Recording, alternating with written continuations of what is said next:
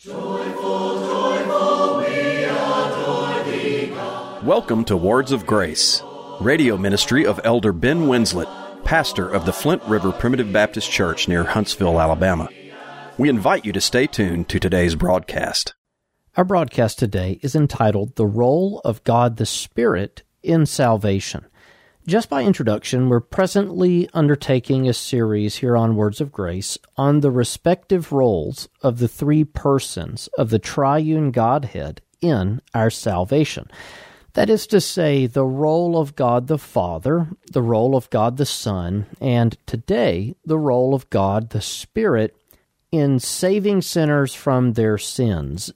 Our theme passage for this particular sermon series is the book of Romans chapter 8, verses 29 and 30. For whom he did foreknow, he also did predestinate to be conformed to the image of his Son, that he might be the firstborn among many brethren. Moreover, whom he did predestinate, them he also called, and whom he called, them he also justified, and whom he justified, them he also glorified. That passage summarizing for us the phases, if you will, of salvation, what God has done to save us from our sins. We have the covenant phase, God foreknowing and predestinating, and that is attributed in Scripture to God the Father. We have the legal redemptive phase of salvation, where God the Son died upon the cross for God's people, as we studied last week here on Words of Grace. The Lord Jesus was a sin bearer for us. He who knew no sin was made to be sin, that we might be made the righteousness of God in him. And next we find the vital phase of salvation, the work of the Holy Spirit in saving us from our sins. And these phases of salvation here, foreknowing and predestinating, the covenant phase, justifying, the legal phase, the redemptive phase, and then calling, which would be the vital phase of salvation. All of these three things happen to a person to save them from their sins, and all of the people who are saved have had all of these things happen to them. And every person that has one of these phases of salvation happen to them will have the other two phases of salvation happen to them. All of those who were foreknown and predestinated were justified by Christ on the cross, and all of those that are justified by Christ on the cross will be called of the Holy Spirit sometime between their conception and their death. They will come to know the Lord in a vital sense. They will be born of the Spirit of God. And this is what we refer to as, again, the vital phase of salvation, the work of salvation that is attributed to the Holy Spirit in Scripture. Now, as we have emphasized in this sermon series, the fact that we have these three distinct phases of salvation performed by the three persons of the Godhead, this very much emphatically declares Trinitarianism. You simply can't deny Trinitarianism if you read the Word of God with honesty and accuracy. We have simultaneously at the baptism of Jesus, the Father, the Son, and the Holy Spirit, all present at once. The Father speaks as his Son is baptized, saying, "This is my beloved Son in whom I am well pleased." And at the same time, the Holy Spirit descends upon the Son of God in the form of a dove. He descends upon the Lord in his baptism. So Trinitarianism is an undeniable biblical fact, one that we emphasize often here on Words of Grace. God exists eternally as Father, Son, and Holy Spirit. Sometimes people think of that as a New Testament concept, but you have references to the Son of God in the Old Testament. You have references to God being a Father in the Old Testament. In the second Psalm, "Kiss the Son, lest he be angry." You have how he's called the Everlasting Father in Isaiah's writings. And if you notice in the book of Genesis chapter 1, as far as the Holy Spirit, the Spirit of God, in Genesis chapter 1 and verse 2, immediately after God has created the heaven and the earth, in the very beginning, the earth was without form and void, and darkness was upon the face of the deep. Listen to this. And the Spirit of God moved upon the face of the waters. Now, what's so interesting about Genesis chapter 1, verses 1 through 3, God creates the heaven and the earth, the Spirit of God is there present, and then you notice where it says, "And God said, let there be light, and there was light." God said. The Word of God, the eternal Word of God, attributed to creation, is the Lord Jesus Christ, God's eternal Son. So it's not a stretch or any sort of twisting of even the earliest chapter of the book of Genesis to affirm Trinitarianism, but certainly the New Testament emphatically declares to us this concept that God is a three-in-one Godhead, that the Godhead is three-in-one, Father, Son, and Holy Spirit. The passage that I unapologetically use to proclaim this because it's accepted by the church throughout church history as authentic is 1 John 5:7, the Johannine comma. There are three that bear record in heaven, the Father, the Word, and the Holy Ghost, and these three are one. Baptism is to be in the name of the Father and of the Son and of the Holy Ghost. It's undeniable that God is a Trinity, and God, the Father, the Son, and the Spirit all have distinct roles in saving people from their sins. God the Father has ordained people to salvation. God the Son died for those ordained, and the Holy Spirit calls people. He saves people in a vital sense from their sins. They pass from death unto life in Christ through the immediate operation of the Holy Spirit. Now, as we talk about the Holy Ghost and the Holy Spirit, we'll use primarily the word Spirit instead of the word Ghost, but that's only because it's the word that I more commonly use in my everyday vocabulary. As we say Holy Spirit versus Holy Ghost, please understand that the words ghost and spirit translate from the same Greek term. They are synonyms in the English language, ghost and spirit. They're not different things. There's not a different person of the Godhead intended as it relates to Holy Ghost versus Holy Spirit, nor is there even a difference in manifestation or administration of the Holy Ghost or Holy Spirit, as those two different terms are used. More than likely, the reason that we find Spirit versus Ghost in the King James Bible, which is a translation I use, is because the translator simply sought out words that had similar phonetics as they translated the Word of God from the original languages. And so if you notice in the Bible, there are a lot of O or Ah sounds. The word ghost will be used. If you notice a lot of E or I sounds, the word spirit will be used just to make the passage flow. There's a reason the King James Bible is easier to memorize than other translations, and especially the newer translations of the Word of God into English. And it's because the translators gave it a sort of a cadence. They gave it a sort of a rhyme. And this is one of the greatest features of a King James Bible. It's easy to put to music and to a rhythm, to time, as it were. And so that's why Holy Ghost and Holy Spirit, I believe, are used in various passages in the Word of God. But as we say Holy Ghost or Holy Spirit, we have reference to the third person of the three-in-one Godhead. The three-in-one God, there's no rank among them, there's no subordination among them, but they are co-eternal, co-equal Father, Son, and Holy Ghost. As we consider the role of the Holy Spirit today in our salvation, just to reiterate, the Holy Spirit quickens those who were ordained by God the Father and redeemed or justified by God the Son. Now, we emphasized this in our first broadcast, and we've already emphasized it today. God the Father foreknew and predestinated people to be conformed to the image of God's Son. That's Romans 8:29. In Romans 8:30, we read that those who are predestinated are called, and those who are called are justified. And because of that, as we will consider next week, as we consider the finality of salvation, the end of salvation, what all of this is leading towards in our lives, we shall be glorified because of the predestinating of the Father, the justifying of the Son, and the calling of the Holy Spirit. We will be glorified. We'll be raised again, incorruptible. We will have glorified bodies for all of eternity.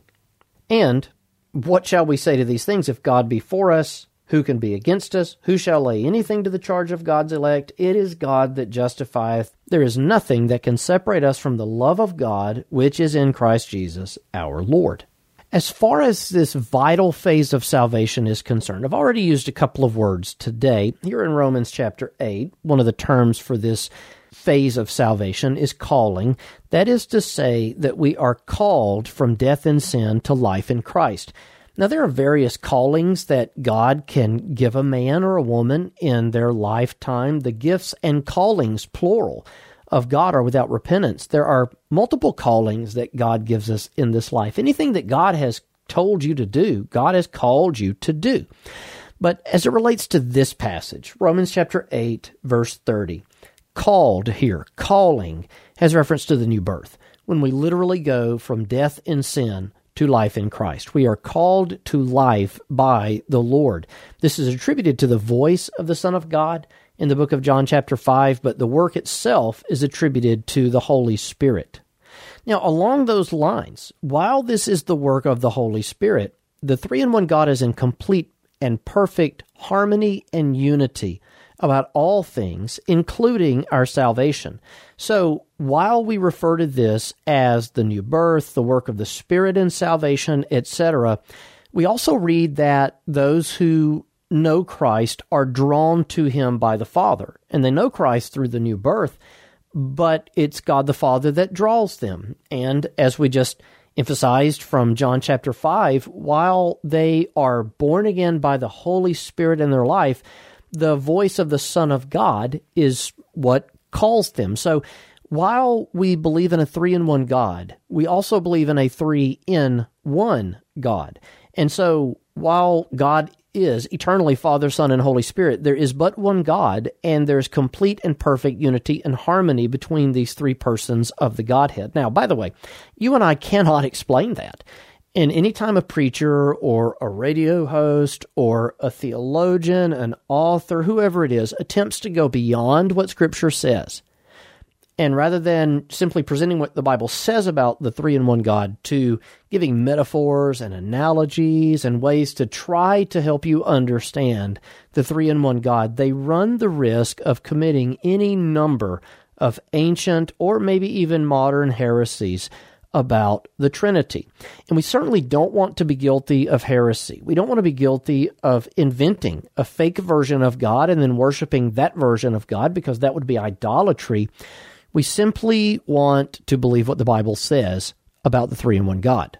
So suffice it to say, there are three. These three are yet one, and there is but one God who, when He speaks to Himself, says, "Let us make man in our image," and uses a plural term when speaking to His singular self. And so you and I can't really understand that, but we trust that one day we will know Him even as we are known of Him. We will be able to understand this as we leave this time world cursed by sin with our finite, fickle minds. There will be a day when we understand a whole lot more about God than we understand about Him now. We see now as but through a glass darkly, but we will perfectly know Him, I believe, one day. Now, as far as this phase of salvation, there are a few different terms that we find it listed under in Scripture. The vital phase of salvation, being called of God from death and sin to life in Christ. We obviously have this referred to as calling here in Romans chapter 8, but other passages of Scripture refer to this as the new birth, as quickening, as regeneration, as a resurrection, as translation, and even as an act of creation. So we find all of these different metaphors or word pictures, whatever word you want to use to describe this.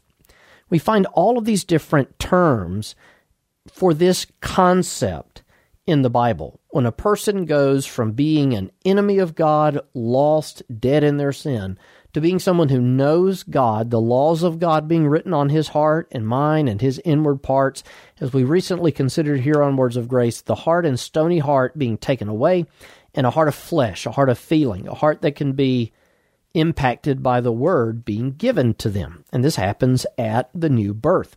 Now, before considering explicit references of this from the Word of God, and the place that we'll turn to do that, first of all, is the book of John chapter 3. Just to follow up on a question that we asked last week as we considered the redemptive or legal phase of salvation. When Christ died upon the cross, when He was perfect and upright, when He took our sinfulness upon Himself, though He had no sin, He took our iniquity upon Him and He died upon the cross. The iniquity of all of God's sheep was laid upon Him. We consider this question: if God the Father has ordained me to eternal life, then why did the Son need to die? Well, the Son needed to die for you because you were still yet legally a sinner. And so someone had to pay the penalty that you deserved. And that person was the Son of God. God so loved the world that He sent His only begotten Son to die for them. And so Jesus came into the world as the Son of God to die for us, that we would not see condemnation. But the same question could be asked about the vital phase of salvation. You might think, if God the Father ordained me to eternal life, and God the Son died for me, taking away my guilt, why then do I need this vital phase of salvation that we know as the new birth? And the answer is simply this. You and I, prior to salvation, were dead in trespasses and in sins. We were exactly as Adam was after his transgression. We're not only legally sinners, but we're also dead in sin. Remember what David said in the Psalms. He said that he was conceived in sin and he was shapen in iniquity. And that doesn't mean that David's parents were sinning when they had him. He was the last of a long line of children. In saying that he was shapen in iniquity and conceived in sin, that means from the very moment of his conception, he was a sinner. And as he developed in the womb, in the gestation process, he grew into a bigger sinner. As he was born into the world, he was born into the world as a sinner, and as such, we all come forth from the womb speaking lies. We are dead in sin until the Holy Spirit spiritually resurrects us, quickens us, regenerates us, creates us anew unto good works in Christ Jesus. Or as we'll see today, until we are born again by the immediate working of the Holy Spirit. We must be born again. And so just because we were ordained to salvation and because our sin was taken away doesn't mean that something personally doesn't need to happen to us in our own individual lives. Certainly it does. Just like there's yet a phase of our salvation, the final phase coming, when we're either glorified if we are alive at the time of the coming of Christ, or we are resurrected from the dead, raised again in an incorruptible, glorified body. And so even after personal, vital salvation, there's still something that's going to happen to you to prepare you to stand before God for all of eternity. Moving on, let's consider the explicit reference to the new birth in the Word of God. And this is going to come from the book of John chapter 3. This is the most detailed, explicit reference. It's informative and relevant. It's a striking passage of Scripture, and it's the passage from which we primarily get the language born again. In the book of John chapter 3, there was a Pharisee. His name was Nicodemus. He was a ruler of the Jews, and he came to Jesus at night and tells him, Rabbi, we know that thou art a teacher come from God, for no man can do these miracles that thou doest, except God be with him. Now, this is interesting to me for one very important reason. This man comes to Jesus not in the middle of the day to tempt Jesus. He's not sent there as a temptation to catch Jesus with his words, but he comes by night and he confesses Christ. Now, there are Jews in John chapter 10 that did not believe in Jesus, and Jesus tells them, you believe not because you're not of my sheep. The works that I do in my Father's name, they bear witness of me, but you believe not. You're not of my sheep. As I said unto you, these people that come to Jesus in John 10, they reject him and everything about him because they don't belong to him. Nicodemus is different. He comes to Jesus and he says, Master, and there were at least some Pharisees who did believe in Jesus, secret believers, but most of them were wicked, lost individuals. Nicodemus says, Master, we know that thou art a teacher come from God, for no man can do these miracles that thou doest except God be with him. He basically says, Jesus, I know that you've come from God. I know that you have come from God. Think about the significance of that statement. Not that God has merely raised you up as a man or a prophet, but you came from God. As Jesus refers to that later on in this conversation, he says, no man ascends to heaven, but he who descended, even he who is yet with the Father in heaven. So there's more alluded to in that statement than we realize. He's basically saying, I know that God has sent you. I know that you are the Son of God, basically is what Nicodemus is saying. And so Jesus replies to Nicodemus, and he says, Verily, verily, truly, truly, I say unto thee. Now he says this unto Nicodemus in the singular, I say unto thee, except a man be born again, he cannot see the kingdom of God. So many times people reword that to say, I say unto you, Nicodemus, unless you get born again, you're not going to see heaven one day. But that's not what Jesus says. He says, except a man be born again, in the generic sense, he cannot see the kingdom of God. Nicodemus can see that Jesus has come from God, and Jesus says, unless you're born again, you can't see that. I believe Nicodemus has been worked on by the Holy Spirit, in other words. Take it for what it says, not how people reword it. Nicodemus says, Master, I know that you've come from God. And Jesus said, no man can see that. He can't see the kingdom unless he's been born again.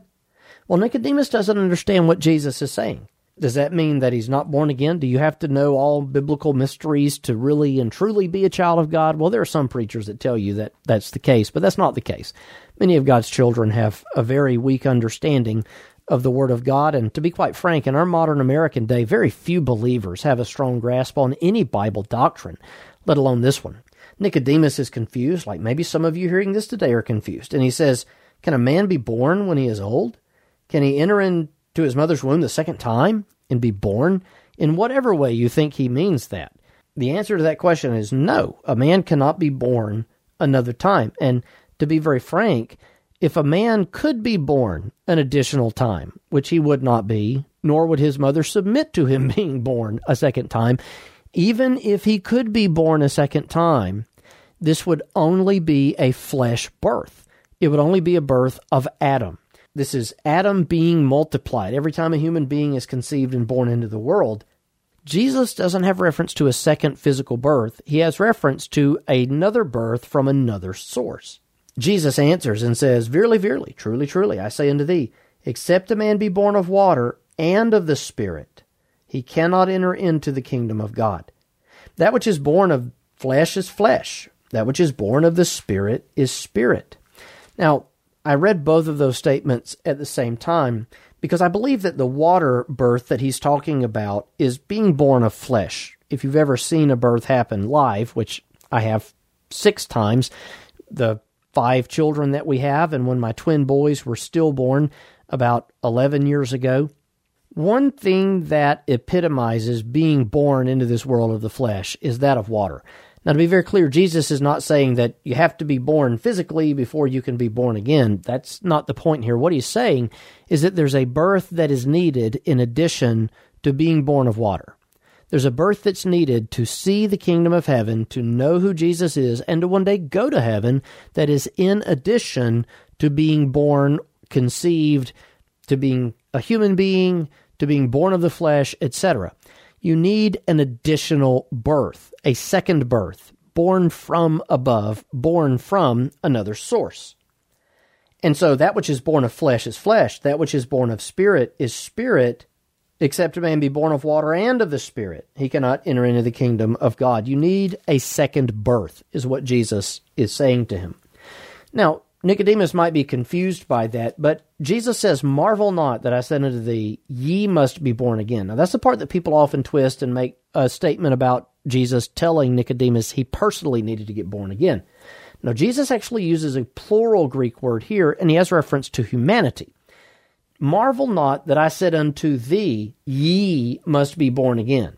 Nicodemus, don't marvel that I said humanity must be born again to see the kingdom of God, to perceive spiritual things, to one day go to heaven, etc. Marvel not that I said unto thee these things, again, that people must be born again to see the kingdom. The wind bloweth where it listeth, and thou hearest the sound thereof, but canst not tell whence it cometh, and whither it goeth. So is every one that is born of the Spirit. Jesus right here gives us a rule, with no exception, explaining how the new birth is accomplished. The new birth is accomplished just as the wind blows. Now, what does that mean? Well, can you and I control the wind? No, we can't. Do we decide when the wind blows? No, we don't. Can we make the wind go to a place or stop blowing in another place? No. We hear the sound thereof, but we can't tell where it comes and where it goes. So is everyone that is born of the Spirit. Now, this is a passage that you never hear emphasized in modern Christendom, but listen, the new birth is like the blowing of the wind. God is sovereign in the new birth, just as God is sovereign in the blowing of the wind. Mankind are passive and helpless in the blowing of the wind. Men are passive and helpless in the quickening of the Holy Spirit. In other words, this is something that God does. Now, plugging in the rest of this series on salvation, why does God the Spirit do this? Because God the Father has ordained people to life. Because God the Father has ordained people to salvation. God the Son has died for those people. God the Spirit will quicken those people, the work of the Father, Son, and Holy Spirit in salvation. Nicodemus asks a question, how can these things be? And Jesus says, are you a master in Israel and you don't know these things? In other words, saying, look, you're a Pharisee, you should know this. From the Old Testament, you have enough information to come to this conclusion in the Old Testament. Now, 3 points from that. To see the kingdom of heaven in this life, that is to perceive spiritual things, and to go to heaven one day, we need a second birth from a second source, a different source, a spiritual birth. Number 2, this birth enables people to see and enter the kingdom, whether here or the final phase of the kingdom in glory. And third, this is by God's sovereign will and control, just like the wind.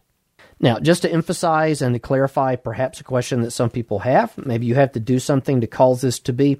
Notice 2 Timothy chapter 1, God has saved us and called us with a holy calling, not according to our works, but according to his own purpose and grace, which was given us in Christ Jesus before the world began. When was this purposed? Well, before the world began, in the covenant phase of salvation. And so we have been saved and called with a holy calling, not according to our works. In the book of Titus, chapter 3, we read very similar language, that we have been regenerated. We've been saved by the washing of regeneration and renewing of the Holy Ghost, not by works of righteousness which we have done. That eliminates things such as baptism or any other thing that we do as causing our new birth. We are born again directly by God. Now, as we close the broadcast today, let me just read off a few of these synonyms in Scripture that describe this event that we call the new birth, the vital phase of salvation. Ephesians 2:1, and you hath he quickened who were dead in trespasses and in sins. We have been quickened, brought to life when we were dead in trespasses and in sins.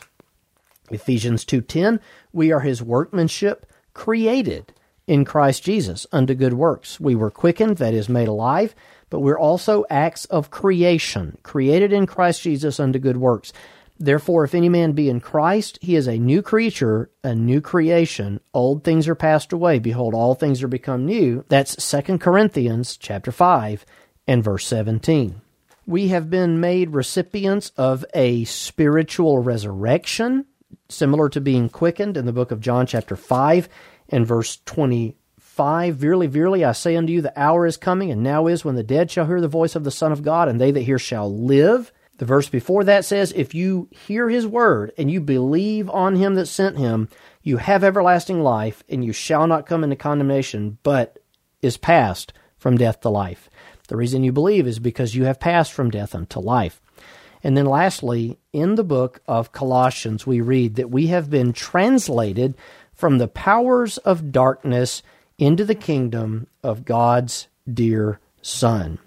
This is Colossians 1:13. God has delivered us from the power of darkness and translated us into the kingdom of his dear Son. In every single one of those word pictures, quickening, creation, being resurrected, being translated, being born, you'll notice that the recipient is passive.